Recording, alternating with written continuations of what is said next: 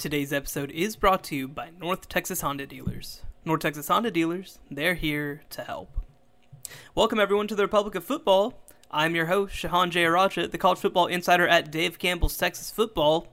You can find all of our work at TexasFootball.com. You can find us on Facebook, Dave Campbell's Texas Football. You can find us on Twitter at DCTF. And become a subscriber, please, at TexasFootball.com/subscribe. As always, we got Ishmael Johnson in the house. Ish, how you doing? Doing good. I just hope our teams don't suck this weekend.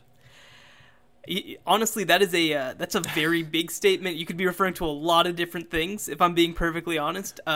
You could be referring to, obviously, my semi-beloved Chicago Bears, who apparently... that implies playing a game, which my team will not be doing, probably, so right. I can't say that right. in regards to that. Yeah, so Ish obviously is a Tennessee Titans fan. Not the best time of year to be a Tennessee It was Titans like 2 weeks ago. It was awesome, and then they just decided, you know what? We're not going to wear masks in the facility.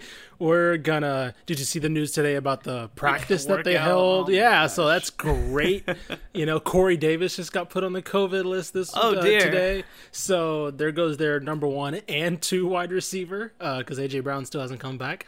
So, things are just great right now. I love the NFL. I love football. I love the Titans. Cancel the season. I don't care. The funny thing about it is, right, we all expected that the pros would handle it better than the college kids. And, sure. And let's be fair. There have been more college teams with stuff going on but there's also way more college teams, and there's way more things the pros could be doing than colleges are permitted to do. And by the way, the most frustrating thing about all of this is that it's my team that seems to be just doing it the absolute worst than anyone else in the league. Yes. Now, the one thing I'll say about that too, though, is that obviously a lot of college football players are, doing online only classes and kind of sequestered from everybody, but more college football players have to do day-to-day things, have day-to-day They go out, responsibilities. if they do have a class, they have to walk in the, in the campus square, or the campus quad. They have to go to practice. They got, they're congregating a lot more than, professional sports athletes would. Yeah. And so, I kind of thought that, we did have some issues with baseball early, but it seems like they've mostly gotten those buttoned up. And man, I don't know. It's just, it's kind of crazy because obviously, the Patriots this week, right? That's the whole one going around right now is obviously they had some players test positive, but because they had negative tests, they're you guys can go play. But obviously, as we've seen in many cases, it doesn't show right away. We saw that with the president, right? If the president isn't testing positive right away, if people around him aren't, what are we doing? I think it was Stephon Gilmore that was recently, right?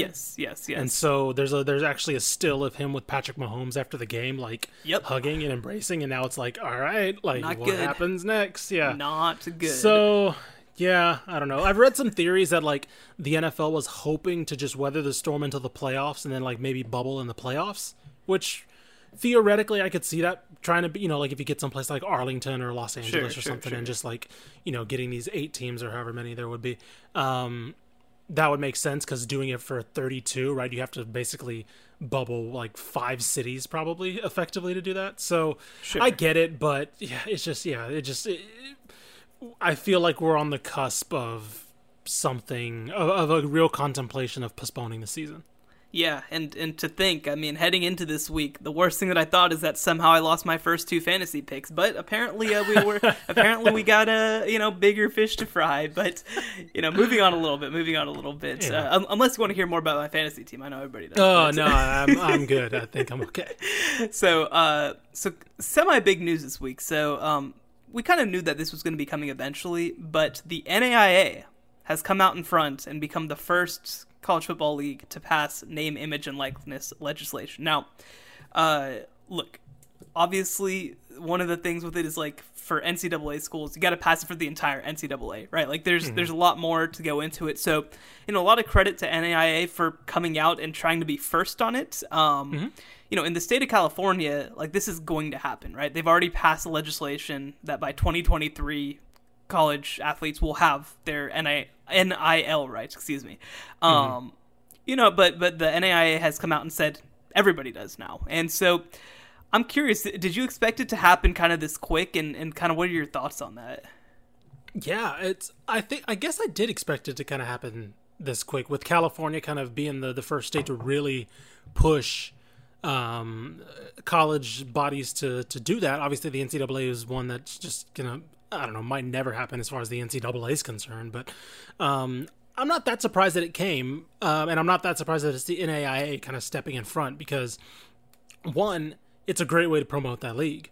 Definitely. Right? We know about D2 and D3, but like some people don't realize that, you know, Southwestern Assemblies of God is not an NCAA school, right? Yeah, Right. I'm trying to think. Houston Tillotson, not an NCAA school. So like, those are NAIA programs, and those are schools that should be. I mean, like, let's put it this way: Houston Tillotson.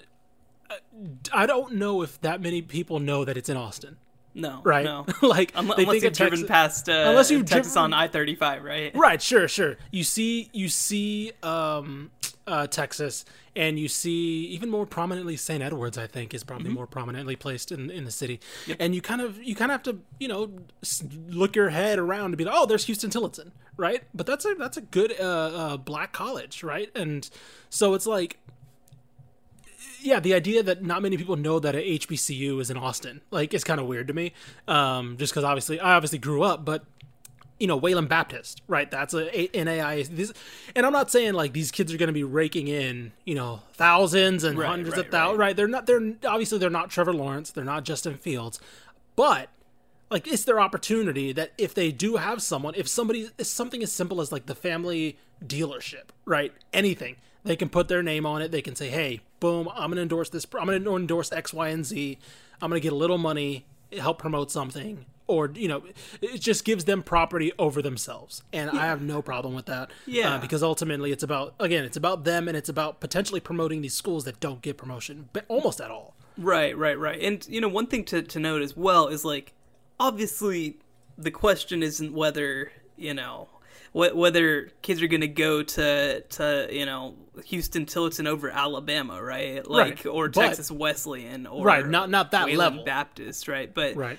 But, you know, the thing that can happen is, first of all, like you mentioned, I mean, if you're choosing between, you know, a Division II, Division III school or an NAIA school, like, I mean, maybe this sways you a little more. Right. And NAIA has scholarships, right, which Division III doesn't have. You know, that's obviously a benefit in the first place. And no, I mean, I think that, you know, look, I think that there's this idea that people go around saying, like, well, you know, these kids are going to figure out real quick that they're not as valuable as they think they are, which, you know, obviously I think both of us disagree with in general, but you know, hey, let's see. Let's figure out. Give them the opportunity.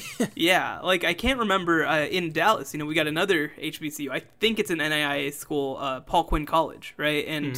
And so, like, that's another one, right? Is for example, I mean, they don't play football, but if you're a basketball player, right? Like, you're saying that there's nobody in Dallas who owns a business who loves Paul Quinn College, who thinks that they can market some Paul Quinn kids? You know, I feel like there has to be, right? And again, I don't think that there's going to be like some cataclysmic shift by any means. And I also think that, you know, in the next 3 to 5 years, I think the NCAA is going to be forced to follow regardless. But you know, I think for the NAIA to get out in front of this, I think that's really smart. And, you know, I mean, like, obviously both of us are really young. You know, we kind of don't remember the full heyday of NAIA, but, like, sure, I think that it is sort of good. You know, with NAIA, I think, has always been one of those leagues that's tried to be out in front of everybody else. You know, they were really early on, like, women's sports, for example. And, you know, I think that the way that they've managed to kind of keep existing has been by trying to stay ahead of everybody else. We'll see if it works here. I mean, I don't think it's going to be like some cataclysmic change, but I think that it's still, you know, when you have the chance to be the first on something that's obviously going to happen and doesn't cost the school anything, I think that that's a good thing. 100%. I agree. And just, I do want to kind of run through the NAIA schools real quick. University of Houston, Victoria, Houston Tillotson, Jarvis Christian, North Texas at Dallas, Our Lady of the Lake, Paul Quinn, you mentioned, Southwestern Assemblies of God, Texas A&M San Antonio, Texas A&M Texarkana, Texas College, Texas Wesleyan, Wayland Baptist, and Wiley. Yes, and the 4 that play football are Wayland Baptist, Texas Wesleyan, Wayland Baptist. Did I already say that? Wayland Baptist, Texas Lutheran. Oh man, I'm blanking right now. SWAGU, yeah, SWAGU, and Texas College, of course. There it is. Yeah. So those 4 are the 4 that play football. And again, this is going to be something that's going to apply in all sports. It's not just, we talk so much about football, obviously, but it really isn't football first and foremost, right? So, it's going to affect every sport, and I'm curious too. I think that the NCAA will be watching closely to see kind of how those first couple of months go. So, and it does take place 2020 to 2021, right? Like it starts immediately. I believe it should, yes. I believe that it's a current rule change that Gotcha. that will be applied right now. So, Cool. I don't know whether I don't know if there's going to be a whole lot of advertisements and endorsements happening in the year 2020 Right. and 2021. Yeah. But A couple other things going on. Right. We're a little busy here. But anyway, look, we're going to go ahead and move on and go ahead and do our game previews. Look, we got a very full week this week. It always gets a little funny, right? Whenever we get to the middle of like conference play started, everybody's playing. It kind of gets wild, and we have to talk about every one of these games basically. So we're just gonna go ahead and get right into it. So we're gonna start on Thursday. So, Ish, are the Houston Cougars gonna play football? I'm gonna say yes, with slight wince. I think that it's good. They're playing against Tulane, 6:30 p.m. on ESPN. Houston is a 6.5-point favorite, which is kind of interesting to me. Why? They haven't played football. What do we? So that's why I know that Vegas just has some like black magic deal. I was like, what do you expect from this team to make them a favorite? Well, and sorry, go ahead. No. I think it's obviously a good thing in terms of them playing that it's going to be played in Houston. Obviously there were some issues with the hurricane. I don't think it hit New Orleans too bad, but just in Louisiana in general. So, Tulane getting to kind of get out of that, I think, is probably a good thing for that. I believe that they played 2 weeks ago, which was after the hurricane, and everything was fine. And so look, Tulane right now 2-1, wins over South Alabama, who's looked a lot better than we thought, and over Southern Miss, a loss to Navy, who obviously has not been as good as we thought they could be. So I would say that we don't know anything about either of these teams. Yeah, no, that's basically it. And again, which is why I guess, are they going off last year? But even last year, I wouldn't have Houston as a 6-point favorite. No. I don't know. Like, I just don't know what to have them as a near touchdown favorite in this game. I don't know. Yeah, I think for me, when I look at this line, I definitely think that Houston can definitely win the game, right? Like, I don't think that they're like absolutely going to lose, but I think we've seen in these first couple of weeks, these teams that are playing their first game, they don't look all the way together. Now, SMU, Texas State. Right. Like, SMU is a juggernaut, and they kind of stumbled in the beginning. Right, and, the thing that you say about Houston is that at least, obviously, they've had all that practice time. Practice time. But, it's still no guarantee. You still haven't played against live competition, and Tulane's a tricky team. They're definitely not as talented as they were last year, but obviously when these two teams played last year, Houston had De'Aaron King, right? And so they won't this year. I do think that Houston's a better team than last year whenever they kind of get going. But a Thursday night game, even though it's at home, it's obviously against a weird opponent. And Houston, and I was about to say Tulane's. I mean, they're a tricky opponent to game plan for, and they only have that one game on film. But I mean, they cranked it up. They went down, I think, 14-0 to Southern Miss. Yeah, and then they just absolutely turned it on from there. Like basically, I think 66-10. I think they outscored them. Now again, that was also Southern. I think that was Southern Miss's first game as well. It was their. I think it was their third game actually. But, okay, never mind then. But they've still, had an interim coach. Yeah. Right. It was still they still had their interim coach, and so like he was still getting his feet wet. But still, it's something to go off of. And the Green Wave, they're going to do their thing, what they do on offense, and I don't know. Yeah, it's just really hard to say, like, yes, definitively, I feel this way. Yeah, I don't think that anybody should feel confident about Houston doing anything. And Right. on the same hand, you shouldn't feel confident that they're going to not do anything either. We don't know anything about this team. So, but I think that both of us definitely think that we would definitely take the points here and go with Tulane. So, moving on, Texas versus Oklahoma. So the last time that these two teams were both coming off of losses was the year 2007. So it's been a hot minute.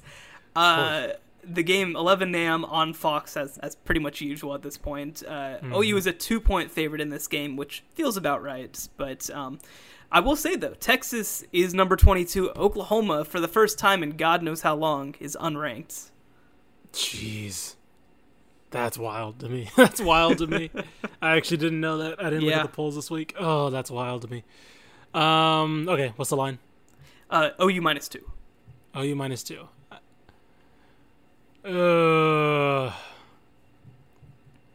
I'll take Texas.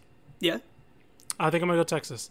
Because this is the perfect game. I don't want to say blowout, right? Obviously not. Oklahoma's too talented for that. But Oklahoma has because they're so young this year, they have the combustion factor.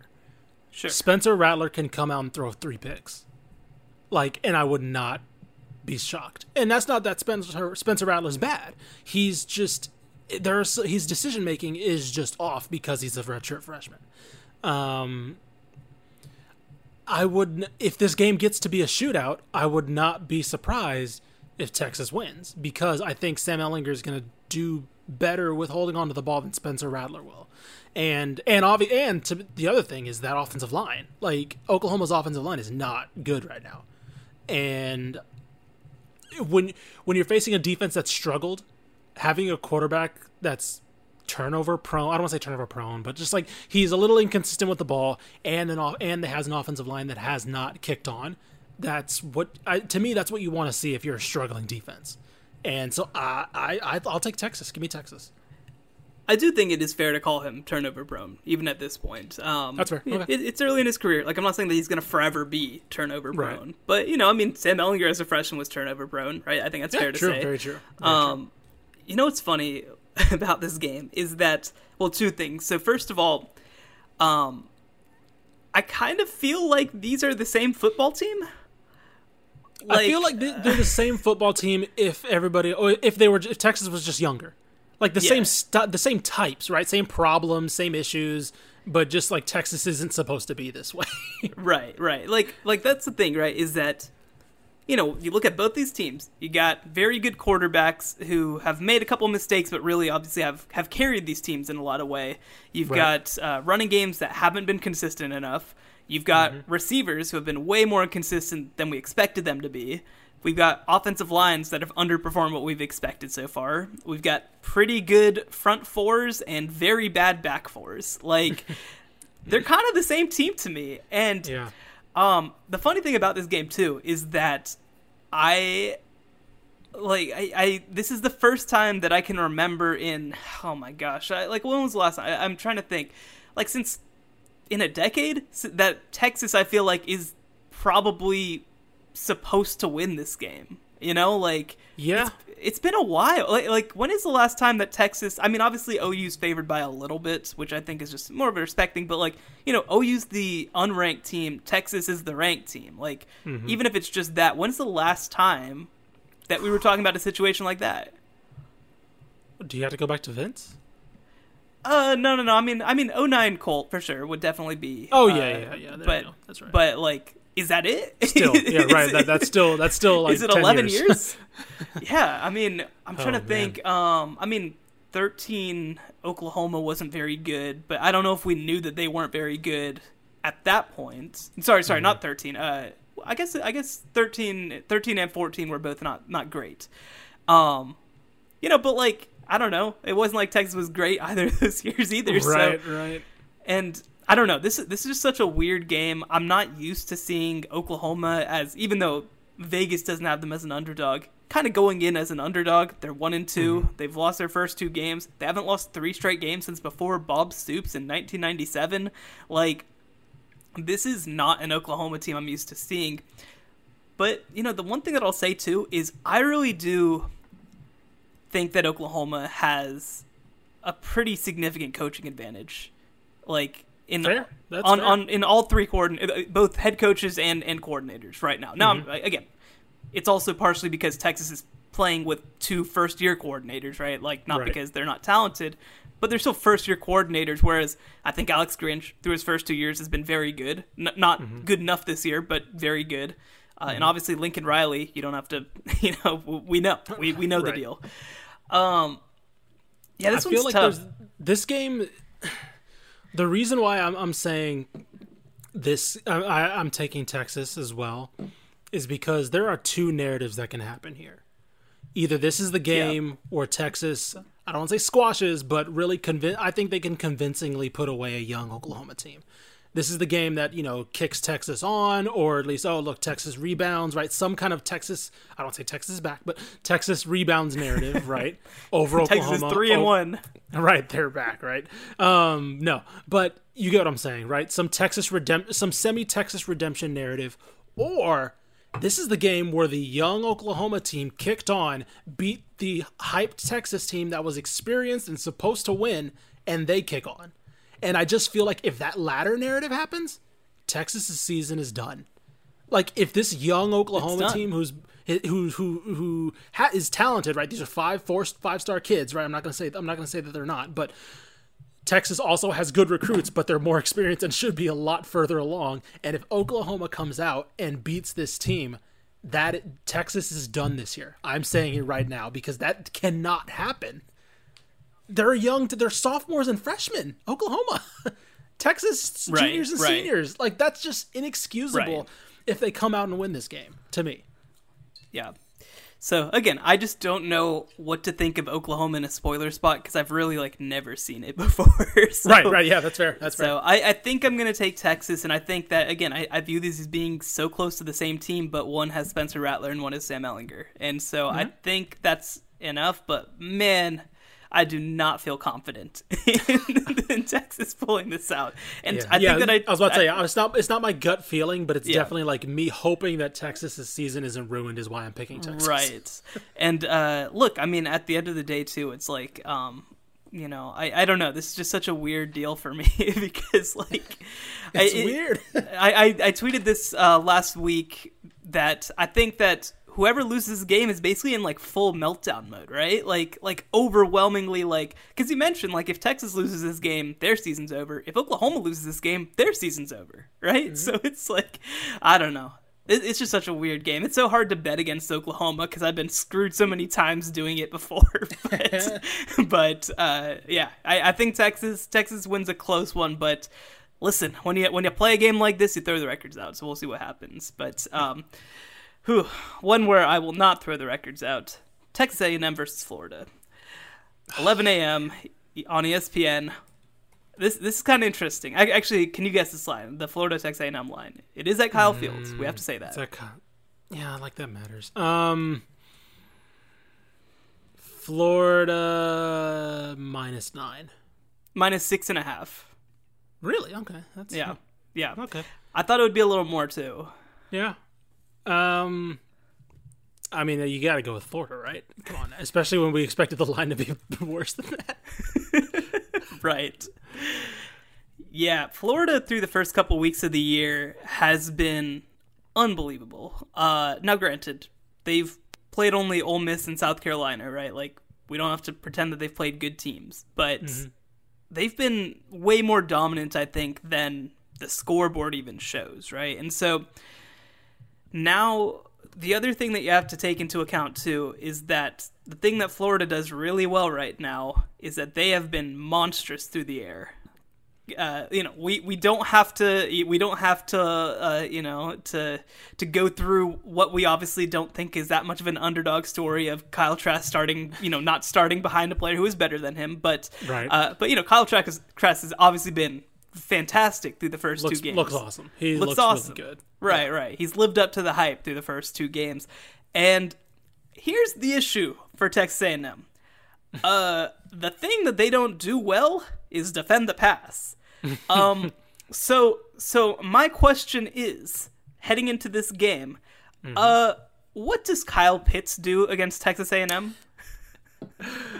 Let's see. He had 170 against Ole Miss. He had only 57 against South Carolina. But you know what? South Carolina might be a better defense than A&M right now. So Combined 6 touchdowns in those 2 games, by the way. Yeah, that's insane. That's good. Yeah, I don't know. That's gonna if Mac Jones did what he did last week, and I'm not saying Mac Jones is bad. He's fine. He looks like a pretty good quarterback. Kyle Trask's better. Looks a lot better. He might be working his way into like that 3rd or 4th quarterback discussion for the draft. Yeah, like he looks that good. Yeah. Yeah, I don't know. I don't want to think about what what Pitts does against him in that secondary. I mean, this is. I don't want to. We don't need to go into like every match or anything. But like, who does A&M try to cover Kyle Pitts with? That's kind of my question, right? Well, because like everyone, all of them. Like, if they come out and try to cover him with a linebacker, even though both their linebackers aren't good in coverage, like. What? Like, I don't know. I just don't understand like how they line up, right? Because like, do you just put a corner on him? Do you just try to move down a safety? Like this, the funny thing about this, right, is that the guy who really could have helped, it was 6'3" corner Elijah Blades, who's not going to be out there because he opted out. That's a good point. Yeah, I don't know. I mean, and obviously, like. Pitts has been the guy who's just murdered everybody through the first couple weeks of the year. But, like, Kadarius Toney's been really good. They've got a bunch of receivers with multiple receptions. Like, they're not just, like, a one-man offense. But, like, that guy's been the game breaker. And I don't think Texas A&M even has, like, a decent guy to go up and try and stop him. Sure. And then if that's the case, and then, like, if they can't stop him, have we seen anything to think that they can win a shootout? I don't think so. Yeah. So, like, if this game, if Florida says, cool, they can't stop us, and A&M's like, well, we got to score. How are they doing that? They're giving the ball to Aniyah Smith and praying. Yeah, I guess so. That's literally what they got. Yeah. I don't know. I mean, look, I will say, right, like...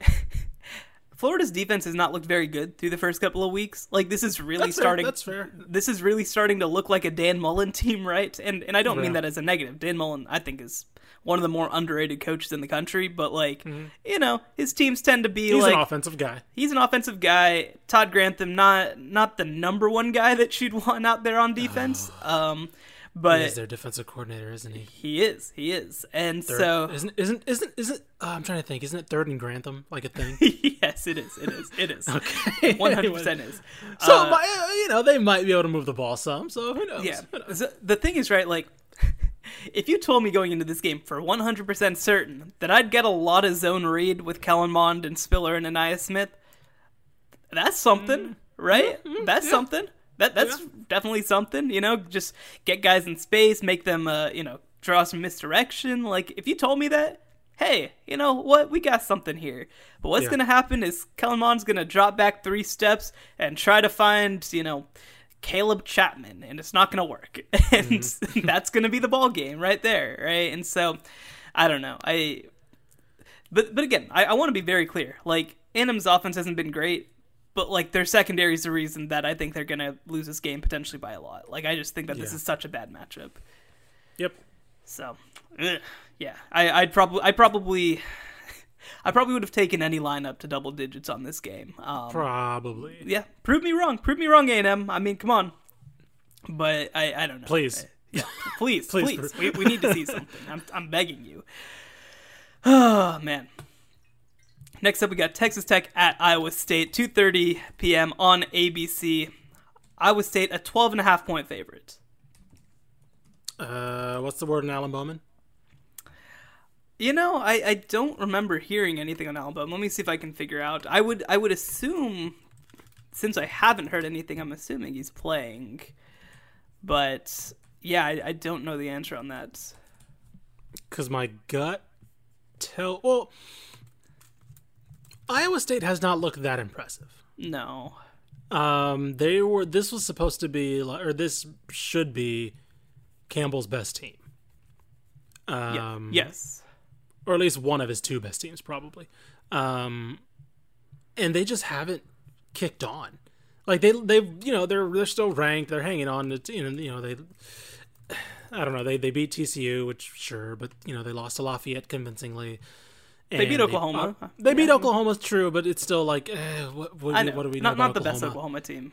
Yeah, and they still almost gave that game away too. Like Oklahoma right. was very Spencer Rattler was turning the ball over, and they still had a chance to win. Right. So I just don't. Yeah, give me Tech to cover that because even if Columbia plays, he looked good. Like I think they can move the ball.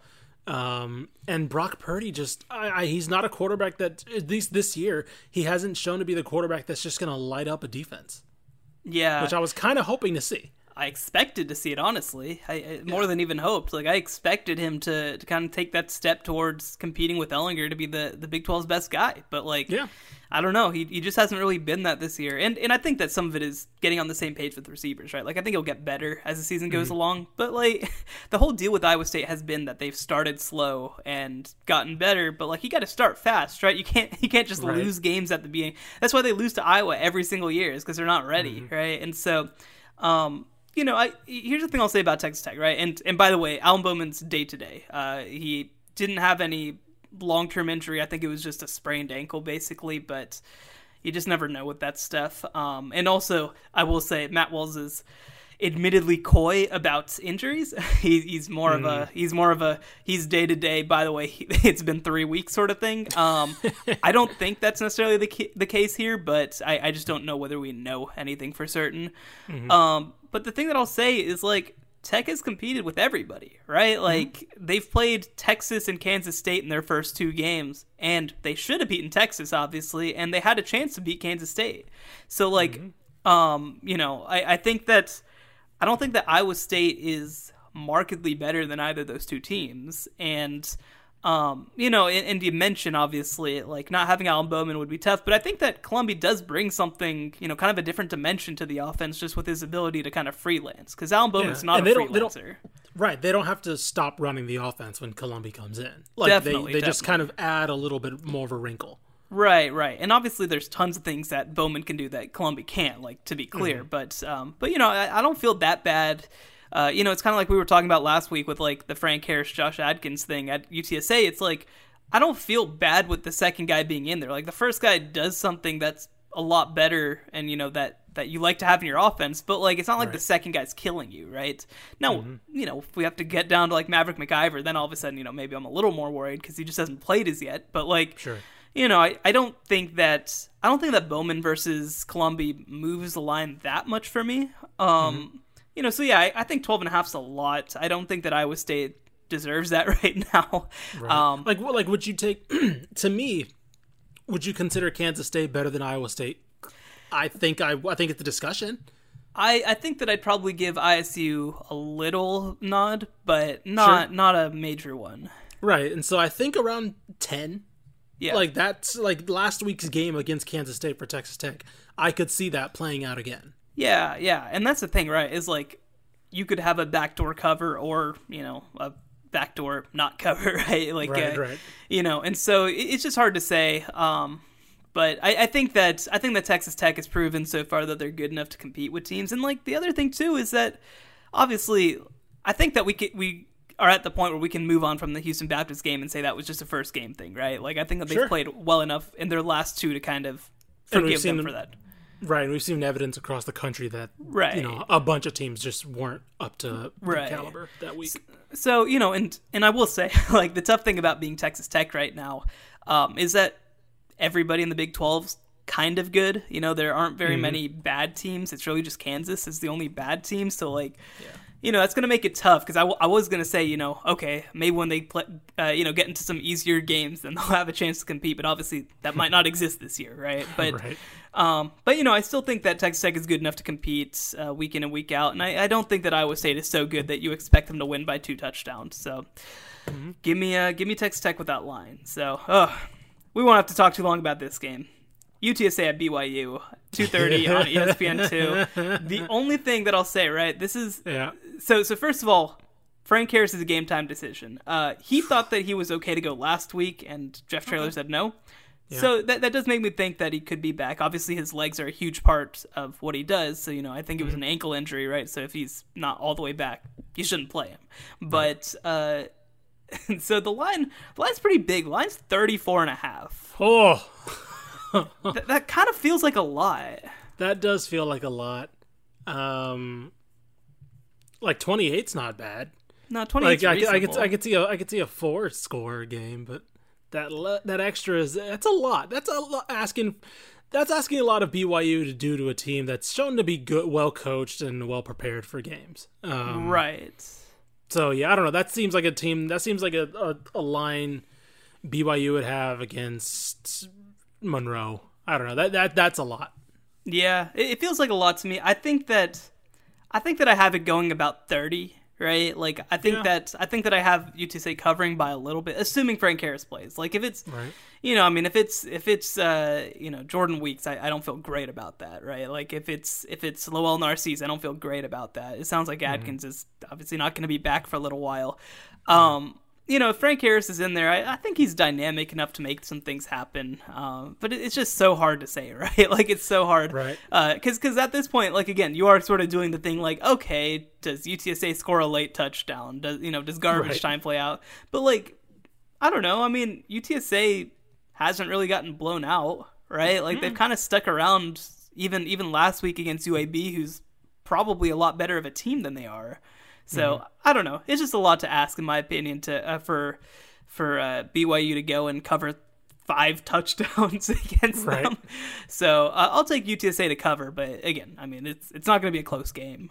No, yeah, I'm gonna go the opposite. Actually, I'm gonna say UTSA comes out strong. Okay, because that's what they've been doing, and I think that again, it's always Plan A for Coach Traylor that's looked really well, and Plan B that's looked a little shaky in recent weeks. So sure, I'm gonna say Plan A comes out. He comes out pretty good, right? They've been watching film. They've been game planning for this BYU team. They've been trying to figure out ways to slow Zach Wilson down, see what he does wrong, which granted hasn't been much, but they've been looking for weaknesses.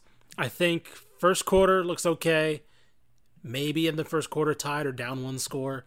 And then obviously after halftime, I think is when it gets pretty bad. But I think it's not bad enough to where, I don't like 5 touchdowns. I'll take UTSA to cover that.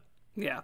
So moving on. And granted, this is all caveat if Frank Wilson plays. If Frank Harris, Frank Harris, yeah, sorry. If Frank Wilson is not walking back through the door. That is true. But if Narcisse or Weeks play, I just don't think they can move the ball at all. Yeah, it's going to be tough. I mean, we obviously saw last week, I think that having one guy is good enough to compete with some worse teams, but you got to have at least 2, right? You can't just have Sincere McCormick going into this. You have to be able to at least spread things out a little bit. I mean, we've seen good things from their receivers when they've had the chance, right? And so, yeah, when they get the ball, that's why Atkins has been so definitely so good in my opinion. It's just he just gives them the ball. Definitely. So, yeah, next up we got Texas State at Troy, 2:30 p.m. on ESPN3. Troy is a 7.5 point favorite in this game. That's about right. Yeah, and I will say, from what things are sounding like, it sounds like we'll see both Brady McBride and Tyler Vitz potentially play at times. Both were at practice this week. Yeah. So, I don't see any. I mean, based on what we know of Texas State, they were off last week, but based off the games we do have, I don't know how you can take them in this game. A touchdown sounds about right, but when you consider they've had bad luck against Troy in the past, I'd say that is a marginal step forward. I'm kind of out on moral victories, but it is what it is when you're facing a program who's had had success like Troy has, and Texas State has, they haven't put together 4 quarters yet. Yeah, the thing that I'll say though, right, is Texas State's obviously 1-3. They've obviously lost all 3 games in excruciating fashion. Right.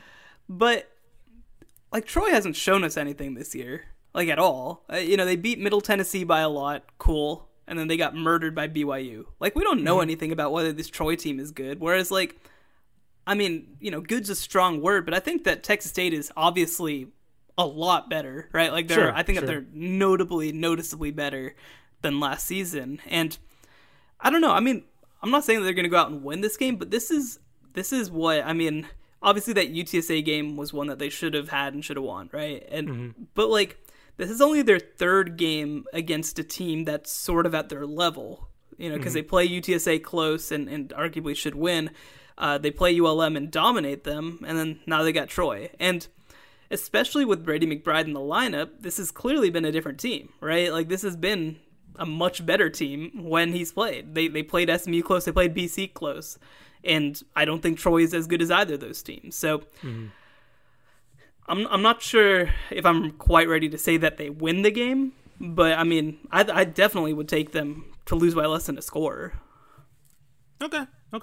I disagree, just because I think when you look at Troy, and I mean, Gunnar Watson looks to be pretty okay. Like, again, it's only 2 games, so we don't know exactly how good of a quarterback he is, but Texas State is a team that's been known to be a little susceptible to quarterbacks who can just kind of, spread the ball around, and they're not an aggressive secondary, I should say. Like Jaron Morris is a playmaker, but he's not somebody. They're going to give wide receivers space, and if a quarterback's good enough to take that away, I mean, we saw that when Phil Jurkovec kind of kicked on finally against Boston College, he was able to kind of get what he got. Sure, but I just think that there definitely is a gap, right, between those 100%. teams, and I mean, again, Troy scored 7 points against BYU, right, and they scored 47, but it was against a really bad Middle Tennessee team. Like, I just don't know if either of those things really matter. I'm also so South Alabama was the team that had COVID issues, right, and that's why it was canceled, or was it Troy? I think it was South Alabama. Okay, I'm looking it up now. Because obviously that's a factor too, right? It's like we don't know how their contact tracing is going either. So I don't know. I mean, again, we'll see exactly how back Brady McBride and Tyler Vitt are. Like, obviously this has just been a nightmare of a start to the season from that perspective with all the contact tracing. Yeah, it was South Alabama. Okay. Yeah, I mean, I figured as much. But, like, no, I mean, obviously, like, you look at what BYU did. Like, BYU threw for 472 yards on the secondary. Like, this isn't a good secondary. Yeah. And I think that Texas State has really good receivers this year. I think that's, a reasonable statement to make. And, no, so, I mean, I just think, by the way, do you know the name of BYU's backup quarterback? No. His name is Baylor Romney. Oh, is he related? I'm pretty sure he's related. Because I know they have oh god, they have another. I think they have another. They have a receiver named Romney. I think Gunnar Romney. Yeah, Gunnar Romney. Gunnar Romney. I don't think he's related, but I'm curious if the other one is. No. So then he's not because Gunnar is his brother. Okay, gotcha. So it's just the Romneys, I guess. Yeah. Just the Romney name. By the way, also funny, Baylor Romney also was the quarterback at El Paso Franklin of all schools. So how about that? Hey, look at that. Okay. Look at that. So stand up El Paso.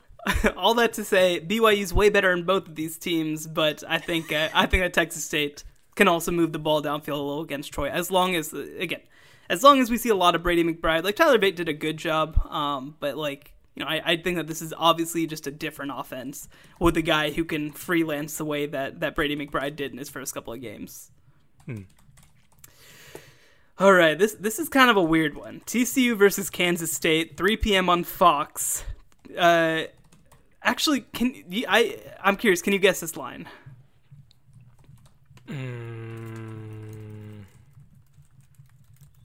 It's on Fox. Where is it? It is in Fort Worth. Man, this is hard. I'm trying to figure out. I'm going to say TCU -5. Yeah, TCU -8.5. Really? A touchdown? Yeah. I mean, look, I think that if you're Vegas, what you're buying into right now is that with Max Duggan playing, TCU's looked really good. Sure.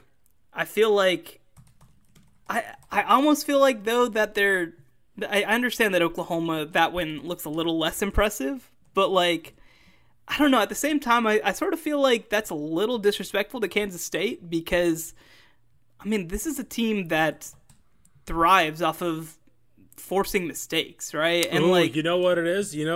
I found the reason. What's up? Chris Kleiman got an extension 2 days ago. So that means there's going to be a disappointing blowout loss of at least probably 10 or 14 coming up. Fat and happy now. Yeah, it's the law of extensions. Like, you get extended, all of a sudden it looks like a bad decision to write the next week. Anyway, sorry, go ahead. I just found that. I was like, didn't he get an extension this week? Yes, he did. So the thing that I'm really curious about is, TCU's front seven looked a lot better last week against Texas. Now we'll see whether that's a playing against Texas thing, because Gary Patterson always seems to do that crap. But I mean, we're gonna figure out real quick, because Round Rock's own Deuce Vaughn is a monster. He is absolutely unbelievable. He is. I think that I've already seen people calling him the second coming of Darren Sproles, and you know what? I'm on board. You know what? Yeah, let's do it. Strap that rocket to him, baby. Let's go. Not through his first 3 games, he has 200 rushing yards and 230 receiving yards. Like, hasn't he put like both? Didn't he put Oklahoma and Tech away? Yeah, basically like the gut. He had the clinching touchdown. Plays. Yeah, yeah. My gosh. Oh man. No, he's crazy. Yeah, go ahead. He's so much fun. I remember, I want to say, was he Cedar Ridge? Yeah, he was Cedar Ridge. Okay, yes. So I caught his, I want to say his junior year. I caught him against Stony Point. And it was like, you saw him and he wasn't exactly like running for, 200 yards or whatever, but you're like, that kid, like, his 5-yard runs are so quick. Right. That's just like, and then I think he broke one for like 30, but like his short runs were like, how did he get to that edge? Like, how did he possibly do that? And, sort of like how Ulysses Bentley is for SMU. Right. Yeah, exactly.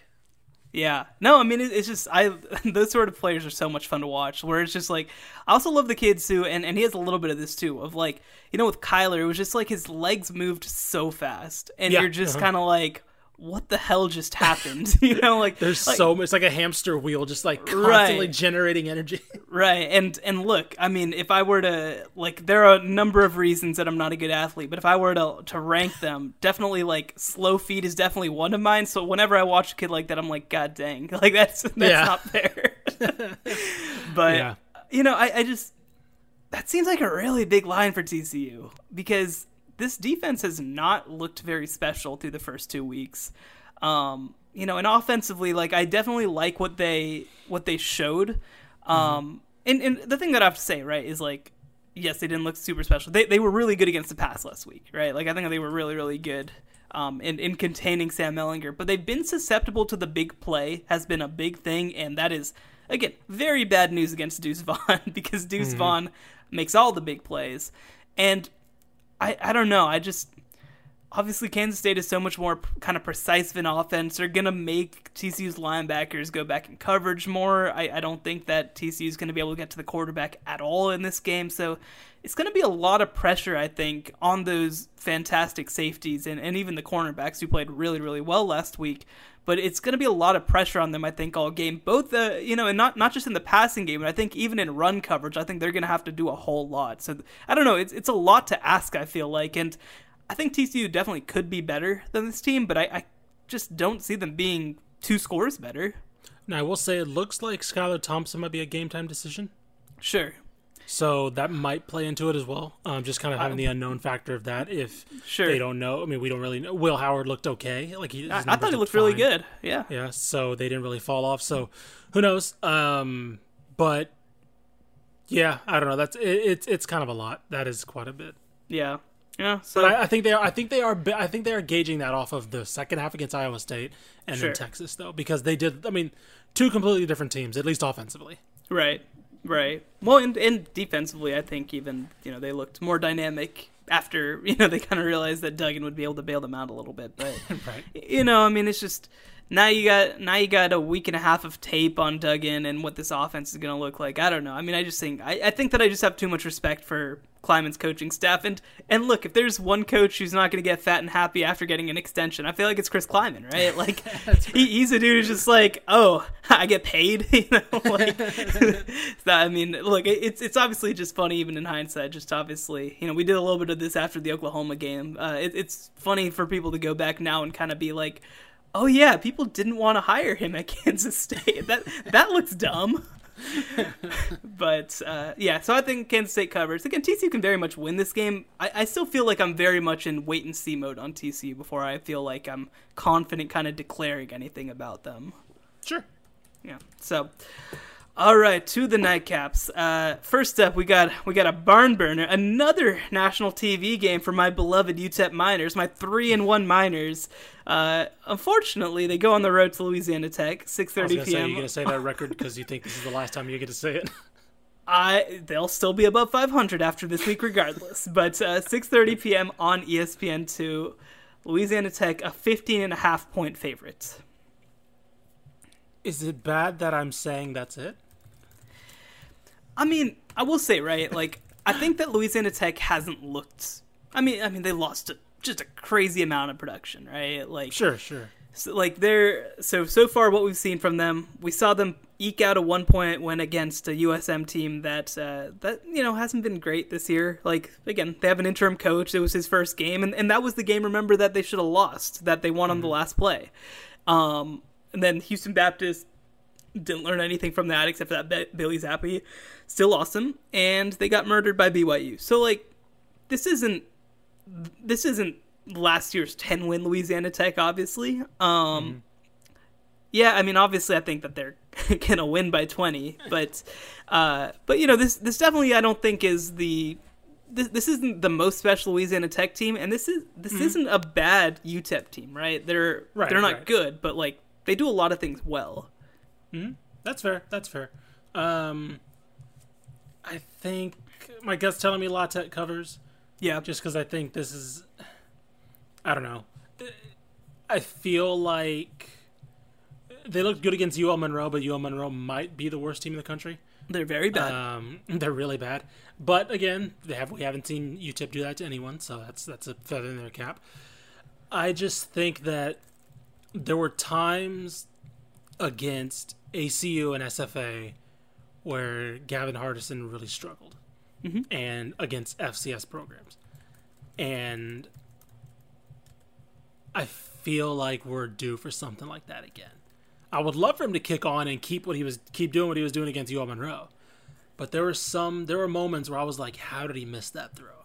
How did he overthrow that? How did it was just small things where he was kind of one of the reasons they weren't able to sustain drives, and basically were the reason why those ACU and SFA were in those games. And I feel like against La Tech, as different as they are from last year, like Luke Anthony's looked pretty good. Like if you can't sustain drives against a team like that can move the ball, I think this could get out of hand early to where UTEP might be able to claw back something in the second half or late, but I don't think it's going to be, to the point of really putting a dent in it. So here's my counter. There have been 74 teams that have played football at this point. Can you guess out of 74 teams where Louisiana Tech ranks in passing yards allowed? I'm going to say 60, in the 60s. 70. They're bottom 5. Yeah. And, interesting. Yeah, so... Okay.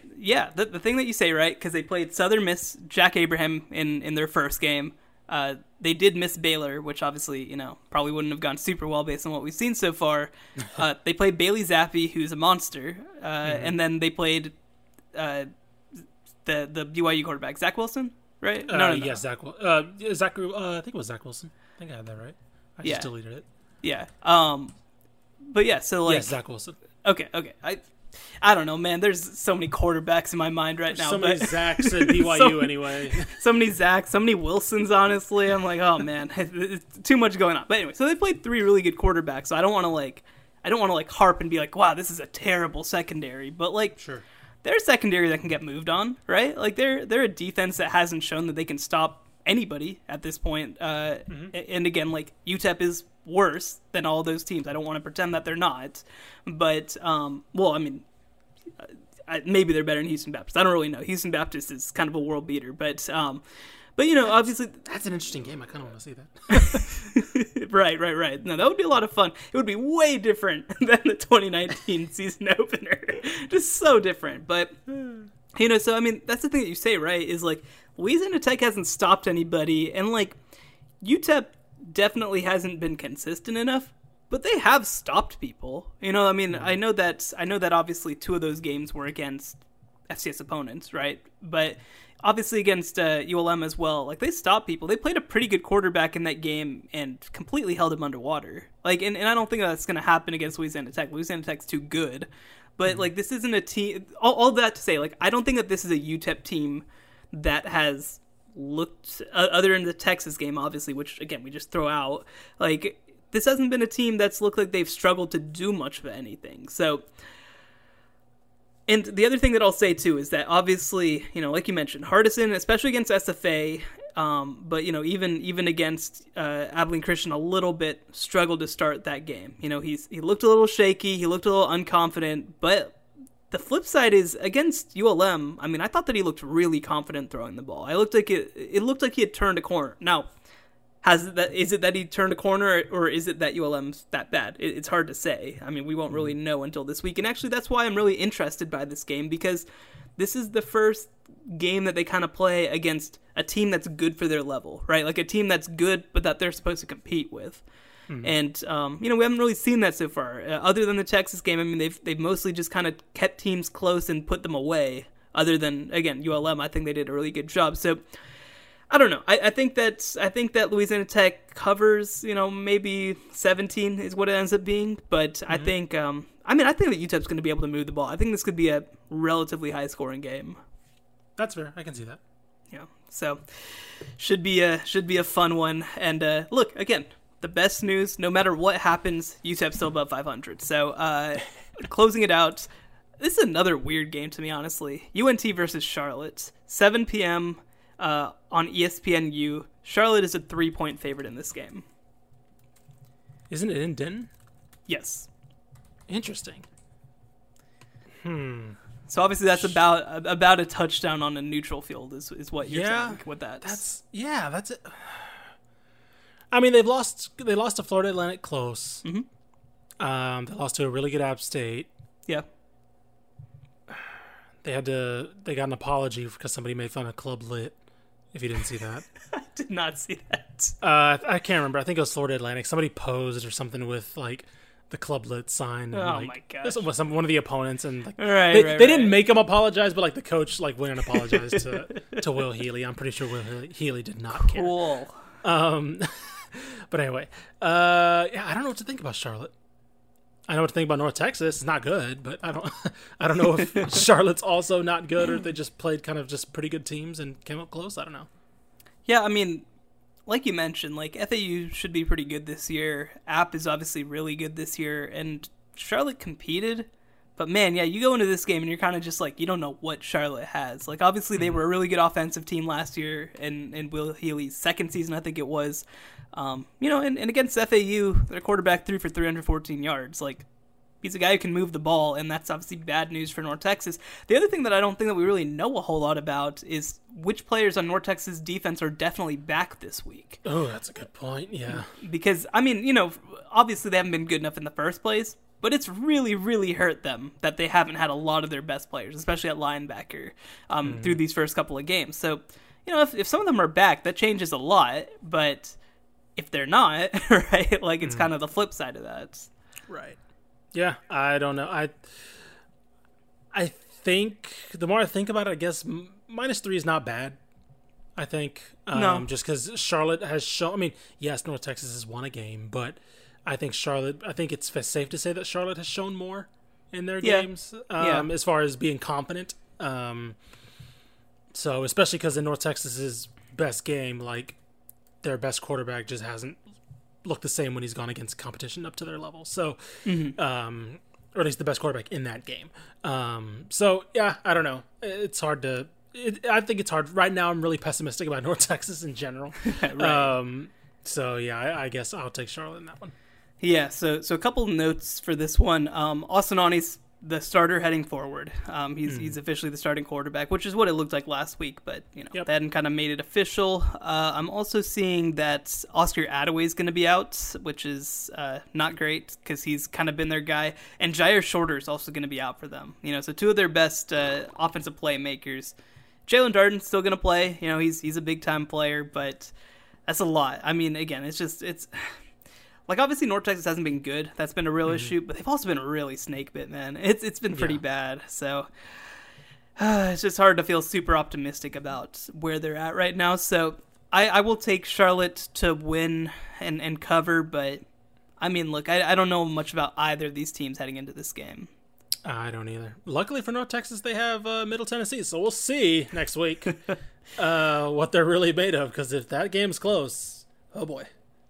Yeah, it's always weird, being around college football for a little and seeing these teams kind of cycle through. Because, like, obviously when I first got here, it was like, man, North Texas is that team. They're going to be around for a while. Like, this is it. You know, we got to think about putting them on the cover. And, like, all of a sudden it's like, oh, my gosh, North Texas is last in our power poll. Like, and that's probably not going to change for a couple of weeks. You know, I mean, that's crazy. Because even if North Texas wins this game, I mean, who's dropping below them, right? Like, they're still probably going to be it. So, I don't know, man. I mean, I'm still, like, this season's a mulligan for everybody, right? Like, I'm not going to draw some giant conclusions on hardly anybody based off of this year just because of how weird it is. But, yeah, I don't know. Maybe, maybe Seth Luttrell should have taken that Kansas State job. I don't know. Yeah. No. So, I mean, he's still got a good situation there, obviously. No, it's not a bad situation there. No. I mean, they're still a good program. They're still recruiting at a high level. I still think they're going to be back. And I think that obviously, for a lot of teams, 2020 is going to be about development and just trying to get guys back for 2021 and getting guys ready. I think that they're going to be one of the biggest beneficiaries of that because they do have a very young team right now. So whenever it does come together, I do think that they're going to be good again. But I just expected that, I just thought it was going to work, right? I just thought that it was going to kind of work. So yeah, no question that UNT's been one of the bigger disappointments. So sorry, Ashley Pickle, if you're listening. But anyway, that seems like a good place to close it out. Fun slate this week. I really think that this could be a really fun week. And a lot of teams, I mean, Sunday show is going to be a lot of talking about meltdowns. That's the only thing that I know for certain. No matter who wins or loses, we're going to be talking about meltdowns. We're going to be talking about, somebody over here is going to be losing their mind this upcoming Sunday. So, that's fair. Yeah, that's pretty safe to predict. Yeah. Cannot wait to be talking about that. But as always, find all of our work at TexasFootball.com. We'll have a lot of content leading up to that game. Follow us on Facebook, Dave Campbell's Texas Football. Follow us on Twitter at DCTF. If you're not already, become a subscriber at TexasFootball.com/subscribe. And for Ishmael Johnson, I'm Shahan J. Raja. Thanks so much for joining us. We'll be back with you guys again on Sunday.